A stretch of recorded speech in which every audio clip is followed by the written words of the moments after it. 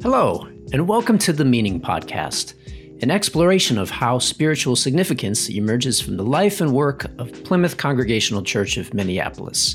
I'm your host, Chris Bonhoff. How do you think about the study of history? Many of us were conditioned to think of history as a set of dates and names to memorize, a static set of facts that suggest the story of the past.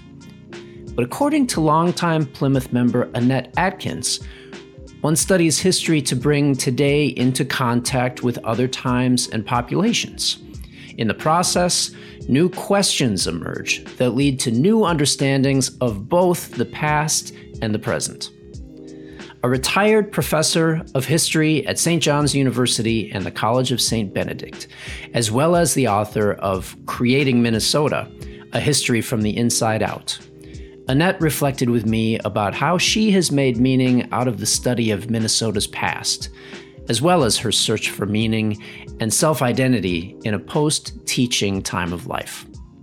I didn't go into teaching and I didn't go into history with a spiritual idea, but I have come to see what I'm doing, and I'm willing finally to say this out loud, even in my professional settings, is that I do history in order to change the world.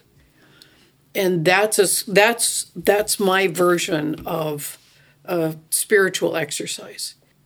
My job is to draw people into the past in a way that enhances their ability to empathize with others, that expands their imagination so that they can see the world from another person's point of view. And I want to do that for them to learn. I mean, I want to use history to teach them how to do that, but I think all history is really about the present.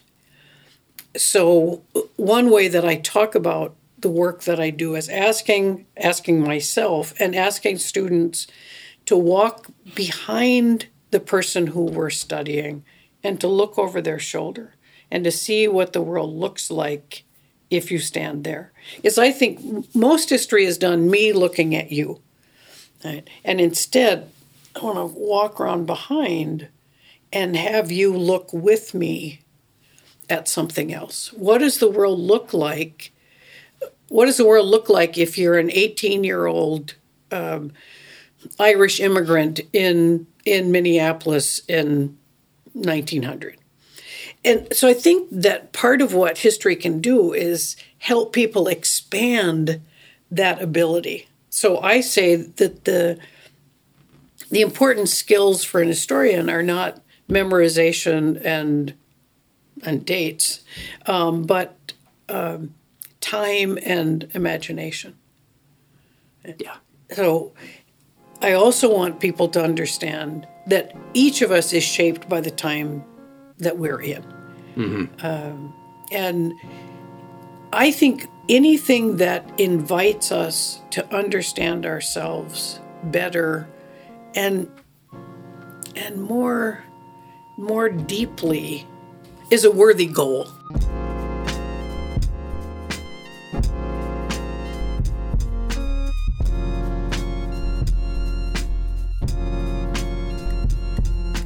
This kind of takes me back to my first term in seminary. Mm-hmm. I was kind of introduced to the idea of the Christian tradition as something that is distinct from the scriptural basis for a tradition.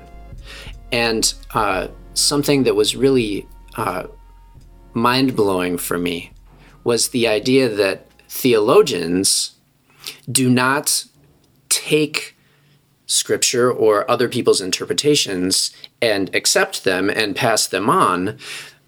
The whole way you are a theologian is to come into conversation with tradition and other people's contexts, and the lives that other people are living throughout time. Yeah. Does that kind of connect with how you approach history as well? Yes, it seems to me that all of our disciplines are really about conversation. Being in conversation about whatever the material is. And in fact, one of the ways that I have defined different disciplines to my students is we can all study the same thing, but we ask different questions about it. Mm-hmm. And part of what makes a subject interesting are the different questions we can ask. So if you look at Plymouth Church as a theologian, and I look at it as an historian, we're both looking at Plymouth Church, but we're just going to pull out different pieces of it to look at. And my questions are going to be enhanced by your questions, and I'm going to presume that your questions are enhanced by my questions. Yeah, so I don't think of knowledge as a thing that is settled. I think of knowledge as a thing that is provocative. Yeah. It's there to provoke us. It's there to move us. It's there to awaken us. And I would say, to me, all of those are so close to spiritual work that I have to think of it. I'm reluctant to call what I do spiritual, but I know in my soul that it's about the Spirit working in each of us that I'm trying to activate and support and encourage. Yeah. And so is that the aspect of changing the world? The additional questions that arise when you bring the past and the present into contact, and those new questions come up. And sometimes what we learn in the present helps us understand better in the past. So I've done a lot of work on German Americans in Stearns County. And it feels to me, thinks that knowing more about those immigrants helps me understand contemporary immigrants better. But I'm not sure that without knowing something about contemporary immigration, I would have thought to ask these questions about those German immigrants in the 19th century. So that I know, for example, that many of them didn't come to become Americans. They came because they wanted greater opportunity, and this was the place where they were going to find it. So they didn't come in order to change their identity. They didn't come in order to learn to speak English. So they're still speaking German in the second generation and in the third generation. So why would I expect more recent immigrants to quick learn English? They're not going to. And it then makes me think, if I were an immigrant, what language would I want my children to speak?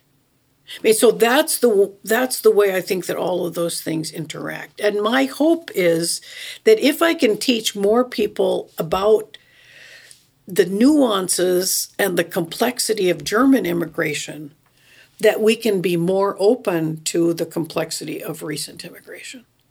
Or whatever the two situations are, that they each illuminate the other.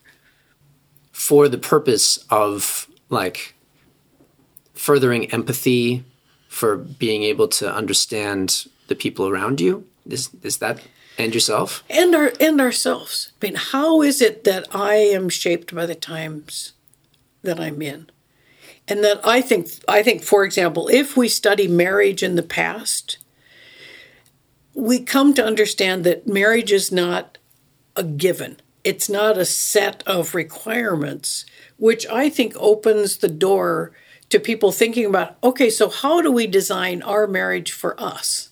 Yeah. It doesn't have to be the way that it has always been, because at another time it suited different purposes, at another time different purposes, which means it's malleable.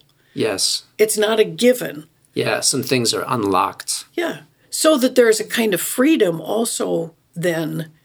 So I think we can get caught in our own historical context, and history gives us a can opener to open that so that we can climb out a little bit.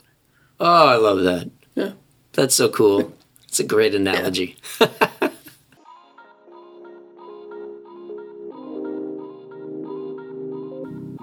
Where do you feel like you're being led these days?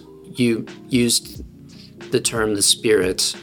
if you were to take a second and try to identify the Spirit in your own life. Well, and it's interesting because I think since I stopped teaching full-time, I've been kind of adrift. And I think because I have invested so much of my spiritual life or my thinking about spirit into that work, that without that work, I haven't found a new place to sort of to express that in the same way. Yeah, you see, what you see is me thinking about this. Is I hadn't thought about it quite in those terms before. Who am I now that I'm not a teacher? Who am I now that I'm not actively trying to shape other people's lives? And I don't have an answer right now. And it's some of my disquiet in the present is that I can't quite find that. So some part of my work right now is to find the Spirit in myself more than looking for it in my students. Yeah. I mean, I feel like that is, I mean, that's very specific to, kind of a retirement kind of time of life. But I think that pandemic has kind of brought that space to a lot of people. Yeah, I've never been very good at knowing what I want, separate from being attentive to what other people want. And not being surrounded right now by so many other people, finding my way back to myself is kind of uncharted territory.